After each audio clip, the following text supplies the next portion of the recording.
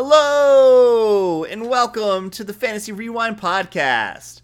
I'm your co-host, Dylan Stroll, and as always, I'm joined by my friend Mike. Hey! So today, we are getting into Percy Jackson and the Olympians, the series on Disney+. Ba-da-da-da! So we're going to be discussing episodes 1 and 2 today, since it's more of an introduction to the series, but episodes 1 and 2 are titled... I accidentally vaporized my pre-algebra teacher and become Supreme Lord of the Bathroom.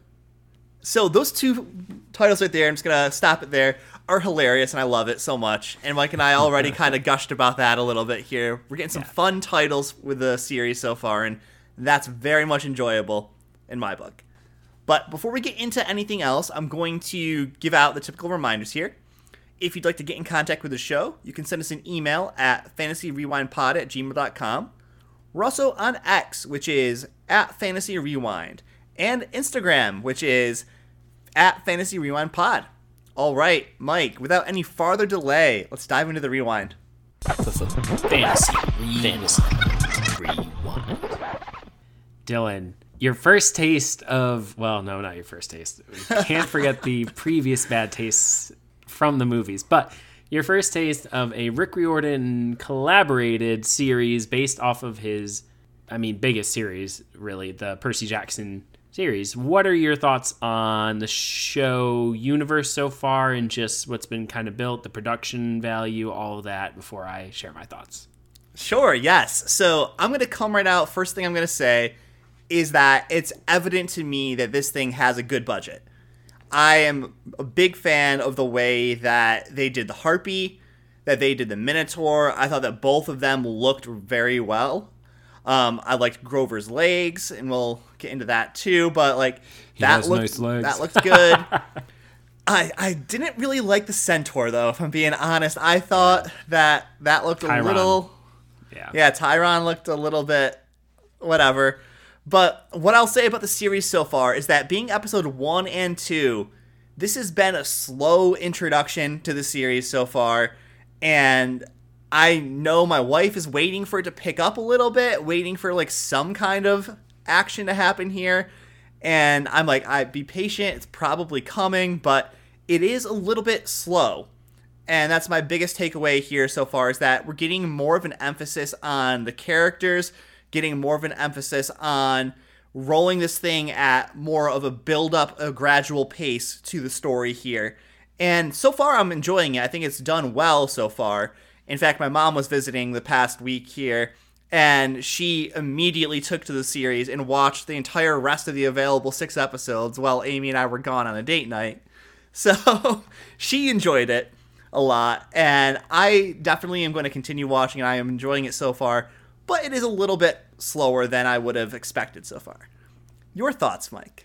It's been so full disclosure, I have read through all the Percy Jackson books up until the most recent Percy Jackson book that was released.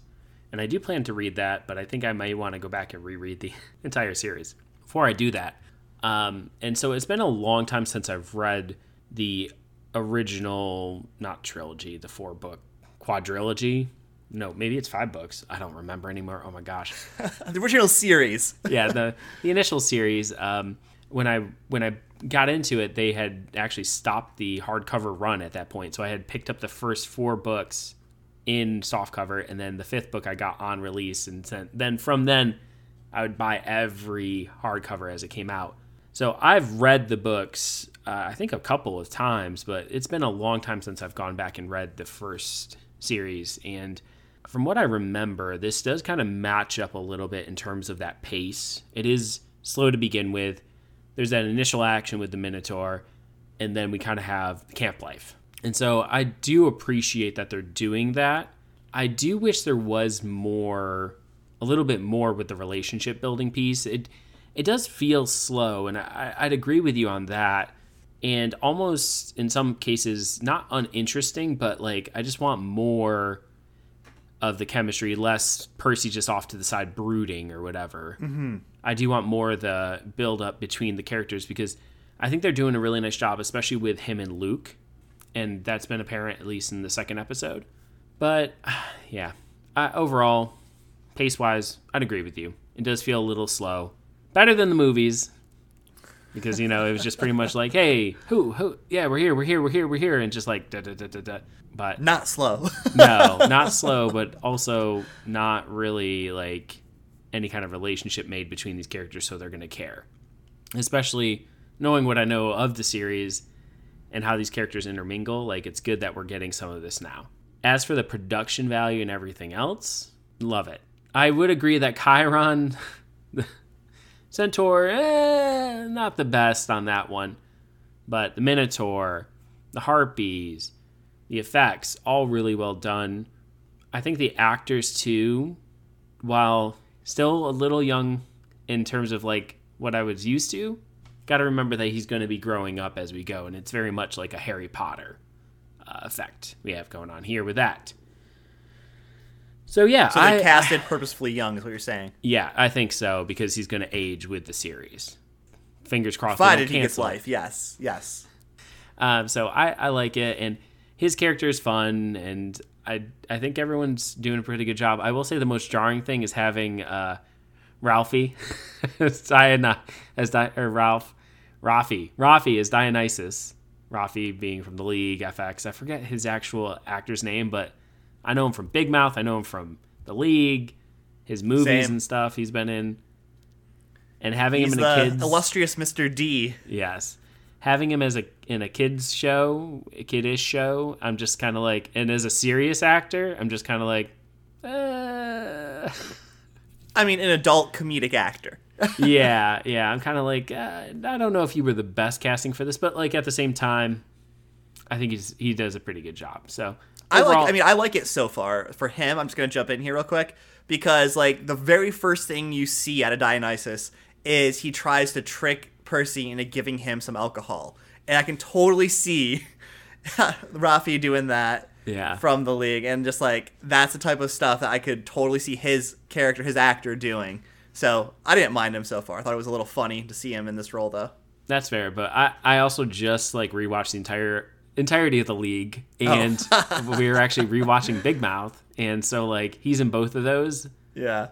And so I guess I'm just kind of like, wait, you're not like that. You're like this. And yes, got to separate them out. Yeah, one's very adult humor, and then this one's like just lightly sprinkled adult humor. So anyway, let's get into the story here. I am really interested to hear your kind of thoughts and takeaways on what happened and if what came clear to you and what didn't as we're kind of going through this. But we kind of open up on Percy in the first episode, and I'm going to try to do some broad strokes here with the story because it follows him pretty much throughout the entirety. So we don't really have any separate storylines to focus on. Right. Yet. It's one point of view, one main character, at least at this point, and that's Percy. And it should honestly stay that way through the series.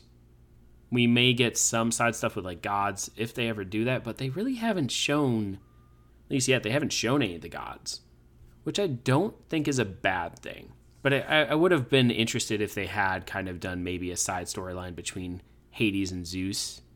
Not Hades and Zeus, sorry. Zeus and Poseidon. So that way when Mr. D talked about it later on, we kind of like were already inked in, we kind of already gotten a hint of that. Whereas in the movies, they did do that. So I think that part, I'm kind of like, I wish they showed just a little bit of it. Anyway, we have Percy. We sort of come in on him in a school, his preparatory academy, or whatever it happens to be. We learn that he's been bullied through some flashbacks. Grover's his best friend. They are now on a field trip to a Greek museum. There's one bully in particular who kind of picks on him all the time, him and Grover, and is just not very nice. And he shoves her, and his pre-algebra teacher takes her side every single time they have an altercation, and she ends up being a harpy and is about to kill him. And this pen that he was given to by his other teacher, the man in a wheelchair, I don't remember his teacher's name, but it ends up being Chiron. And the pen turns into Riptide, his sword. And he accidentally kills, vaporizes his pre-algebra teacher. Hence the name of the episode. Hence the title. Yeah. From there, he gets kicked out of the school because nobody sees what happened to him. They don't even remember this teacher that was there. They think he's just crazy. He just pushed this girl for no reason. And, he's a troubled youth. And Grover rats him out. Yes, and Grover rats him out, which is a huge betrayal to him, obviously, because that was his best friend. And we get to find out that this has kind of been a pattern for Percy. He's been kicked out of multiple schools. He struggles with ADHD, dyslexia, all these things, and he doesn't really feel like he fits in a lot of places until Grover comes around, and then, that sort of ends with the betrayal of Grover throwing him under the bus for just pushing the girl and having an agenda, basically planning to do that to her. And so he ends up going back to his mom's apartment, where she's staying with a loser of a man, just an absolute jerk. This guy's just like living there, mooching off his mom. Just seems like a terrible person, and his mom is just so nice. And his mom tells him that they're going to Montauk together. That's where she met his dad, because the man that's staying with him is not his father. And we have some kind of conversations between the mom and him. She kind of tells him that, Percy, you're the son of a Greek god, or a god. And yeah, obviously his mind's blown. Grover shows up, and she's apparently going to be taking him to a camp so that way he'll be safe. And they get chased by the Minotaur all the way to camp, where his mom is killed by the Minotaur. Percy, in a rage, comes back with his sword and kills the Minotaur, and that's pretty much the end of the first episode. And as I said, broad strokes there. Overall, though, Dylan, first episode, what did you think of that whole story and that kind of whole telling? So, I think for the most part, it was perfectly fine for like an origin story bit goes, or as far as an origin story goes. I did like the humor that his mom and his mom's boyfriend kind of had between them about how she's gonna bring him back a sub as long as he doesn't complain or say another negative word, and he's like, okay, make sure they put on my special ingredients. Yes. And so I thought that was pretty funny.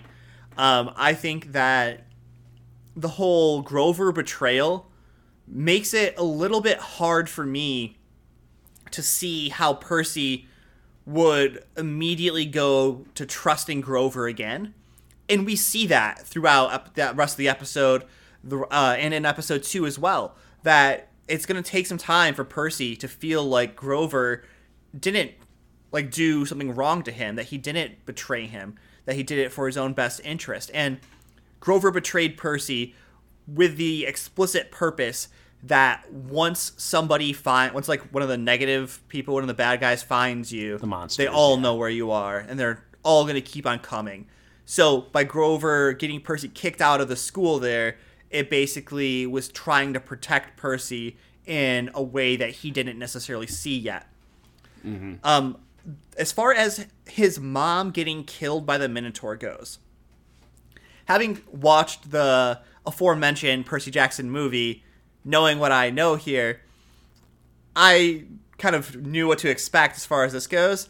But my mom, my wife, everyone was like, wait, what is up with her just turning into dust? She kind of like sparkles away and kind of, is that how they're going to do death in this show? Like, what's happening here? So right away, you know something's up, because she doesn't turn into like a bloody pulp from the Minotaur squishing her to death or anything like that. Like a mushy banana, as Grover right, says in the right. second You don't episode. see like her bloody corpse laying down or anything like that. You see her kind of burst into like this golden dust or glowy dust thing and kind of evaporate almost. And the Minotaur does something similar when Percy kills it, except instead of being the glowy, yellowy dust thing there, it more so just kind of almost looks like sand or something like that when the Minotaur is killed. And so that was like a little bit of a head scratcher if you don't really know what's up already. And you're led on very quickly and in the second episode about what actually happened during that scene. And it's not quite what Percy thought it was. But taking down a Minotaur by himself was no easy feat. And definitely we see the repercussions of this in the next episode. So overall, I would have to agree with you. I thought the banter between the mom and the dad, stepdad, boyfriend, whatever. Yeah, whatever. Was pretty good. I really like that dynamic and that they got that in there. I liked them having that time, the mom and Percy's time together, because it really did kind of cement in how close their relationship is. Right. So I think that was good. I really enjoyed that part of it. As you said, though, like the whole Minotaur crushing the mom thing, not a surprise. Obviously, none of this is really a surprise for me, but I thought it was well done. I will say that I noticed a lot that they were saving a bit on the budget in terms of with the CGI and the Minotaur, because they did a lot of it was very dark. They did a lot of noises in the in the background and stuff to sort of more of like a holy crap it's coming rather than an extended fight scene. Yeah, and the fight itself was pretty short, but that was okay. And tame. Yeah, that was okay. It was good. They got their point across. Mm-hmm. I will say, as we get into the second episode here, I did like the second episode more, and I kind of touched on it a bit earlier with as Percy wakes up and he gets the introduction to Dionysus, Chiron, Grover, again, you do kind of get, he does still have, not resentment necessarily, but, a level of distrust with Grover. Mm-hmm. And that's to be expected. They've been best friends forever, and then, he betrays him, and then now he's this camp, and he's a goat man. So there should be some level of just I don't know how I feel about you right now. Our entire relationship, is it a lie? Is it real? Mm-hmm. Are you actually my friend? Yeah. And so that's going to be, it's good that they included that. And I really liked as Chiron put him in the Hermes cabin, because God of messengers and wayward people and all that. He creates this relationship with Luke, and the relationship does feel genuine. Luke's kind of getting that feeling of older brother-ish, or at least just a good friend. And you also get Clarice's relationship with Percy sort of cemented in that she's a bully, and she does not like the fact that he is talking about the Minotaur, and that's sort of cemented as well. So I really like the relationship building they did, even if it wasn't super in-depth. There wasn't tons of conversations. He still had his brooding time where he's having these dreams about a voice talking to him. Mm-hmm. So what were some of your favorite moments from that second episode? Yeah, so some of my favorite moments from the second episode, they really just had to do with the dream sequence. I really liked that. I thought that was very interesting. It kind of made me go what's happening here? What's going on? Kind of anticipate that a little bit more. I also really liked when Poseidon claimed Percy. I thought that was a really nice scene with, the trident kind of hovering over him and forming there and everything. And I also I liked how Grover still kind of went against the god's wishes and everything to try to make it up to Percy by even though he found out his mom's not dead, and he was kind of forbidden from telling Percy that your mom's not dead, she's alive, Hades has her. And then he still comes out and tells Percy anyway, even after he was told not to, and because he does need to repair that relationship, and especially when it means that much to Percy, and as a bonus, it's the only way to get him to go on the quest that he needs to go on here. So I thought all in all, it was a good episode. One thing I was wondering if you can explain a little bit more, Mike, is why the one bully at the camp was so reluctant to believe that Percy took out a Minotaur. I do wish they kind of talked about this, because I don't quite remember, but I'm pretty sure it has to do with Clarice kind of being jealous and being this daughter of Ares.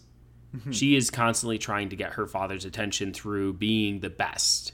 And you're going to notice a lot of these kids, their whole thing is they've got daddy issues or mommy issues. Obviously they want their parents' attention, and that's a huge thing. And it did come across with Percy a bit when he talked about that. And even Luke kind of is telling him and sort of not showing his hand in terms of his feelings about it, but you do get the sense that while everyone's fighting for glory and all this, there is a level of resentment towards their parents. And that's important that they get that in there, because that's a big piece of That's a big piece of the whole series, at least this first book, I should say. And by the end of the episode, though, we do have Percy getting claimed by Poseidon, which shouldn't be a surprise. Shouldn't be a surprise. And during the episode, he, in the first episode, when he pushes the girl, it's really the water almost coming up and grabbing her and pulling her in to the fountain. And in this episode, when he's going to get initiated by Clarice for lying about the Minotaur, they're going to dunk his head in the toilet, and the water empties from the toilet and then shoots out and hits them. And then at the end, Annabeth pushes him into the water because she already knows. She knows that he's a son of Poseidon. And she's like, I'm sorry for this. And then pushes him in. And he's like, why'd you do that? His cuts are healing. And then sign of Poseidon above him. Yeah, I think it was all that was really well done. The one thing I thought was a little funny was how Percy, after everything's done and over with, he's been claimed and everything. Or it might have been before he got claimed, actually. But he's like to Annabeth, wait, you were there the whole time? And she's like, yeah, just chilling, watching you get your butt kicked.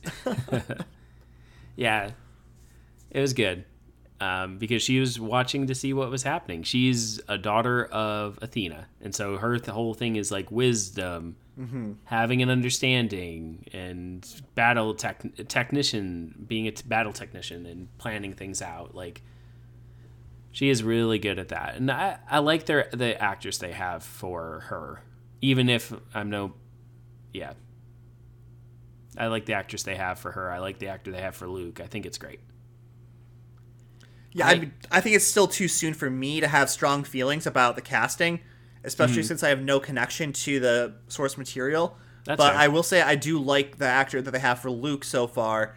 Annabeth, I'm still kind of like whatever on. Grover, I'm still kind of whatever on. That's fair. They'll grow on us. Chiron, I'm kind of whatever on. I like the Dionysus casting. I know you said you're a little hesitant about it, but I mean, I kind of like it because I'm familiar-ish with the actor, and it just kind of adds like an extra layer for me of like, okay, like what are you actually saying? What are you really up to? Like, you know what I mean? So I do like that, but if they are looking for actors and actresses to kind of grow with the series as it progresses, I think that they did a good job for casting around the age where it'll still be believable that these teens and tweens are going to a camp for Half-Bloods and, still doing the whole, like, school thing. And definitely, like, when you look back at the first Harry Potter film and, like, you look at where Emma Watson and, they all are now, it's like,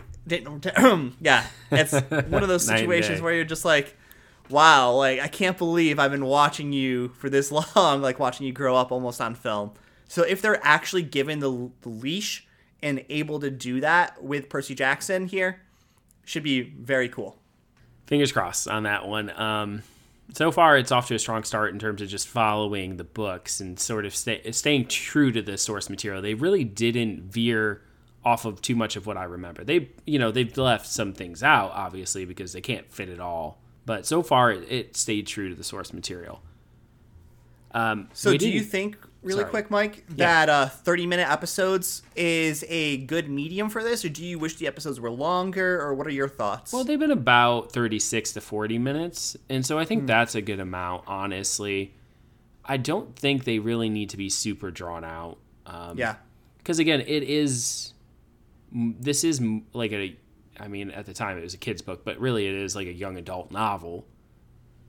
And the series gets more mature as we go. And so I would expect that if they do continue to this, maybe later on in the series, seasons later, they'll have some longer episodes. But one thing with Rick Riordan's writing is it's also very formulaic. So, like, once you've read a Rick Riordan book, like, you see the pattern in his other books. And that's also done very purposefully. And we can talk about that if they follow the same pattern in the show as well later on. But I think the 30-minute episodes are fine. Not too long, not too short. I think we didn't even talk about, like, this episode in terms of the story, but I mean, pretty much it's just he doesn't know who his dad is. He goes to the Hermes cabin.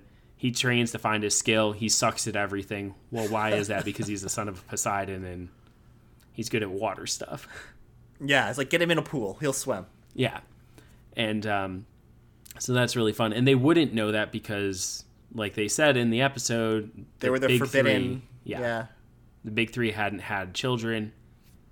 I wish they had said what happened to Thalia instead of just saying that she was dead or that she didn't make it. But I guess you don't really find out until later anyway, so that's okay. The one thing I do think is funny, though, is that now that they know that Percy is a son of Poseidon, he's like immediately kicked out of camp to go on this quest. And he's like, oh, I thought I was going to have some time here to, bond and learn some skills and everything. You want to give me that kayak? I'll go kayaking with you guys now that I can control water. But I think it's really funny. He's in camp for like a day, and then he's booted right out on this quest to go and solve the world's problems. That is how it is. I'm pretty sure that he does have a little bit more time in the books because he doesn't go claimed for a while. Mostly because his dad didn't want to claim him so that way he wasn't under the scrutiny, I'm pretty sure, of like everyone else or getting drawn into the conflict that he got drawn into. But it became like he had to type deal. So I don't really remember the claiming process necessarily. I do know it's basically the same, like same sort of situation. But yeah, all in all, these first 2 episodes were an introduction into the series, and we're hopeful that the series continues to maintain this quality of production and everything as we go forward. And I'm hoping it becomes a little bit more action-packed, or at least a little bit more interesting as far as like purpose for the characters and everything. Because I'm definitely wanting some of that. But all in all, I'm enjoying it so far as an introduction. Yeah, and that is one thing I do wish. I wish they had shown a bit more of the monsters, and you get Luke kind of talking about it, and they did kind of mention it, how like they will hunt these kids, but like in the books, it talks about how so many kids don't make it to camp because monsters killed them, and so I did like that was kind of a grim part of the like book series was like how many kids didn't make it because of the monsters. So I'm sure we'll see more of them, and maybe some more of that will come out. But I'm excited as we continue our adventure in, and this is so far has been a good taste of where we're going. All right. With all of that being said, we're going to get on out of here, and we'll come back next time with more Percy Jackson. This is going to be 2 nerds signing off. See ya. See ya.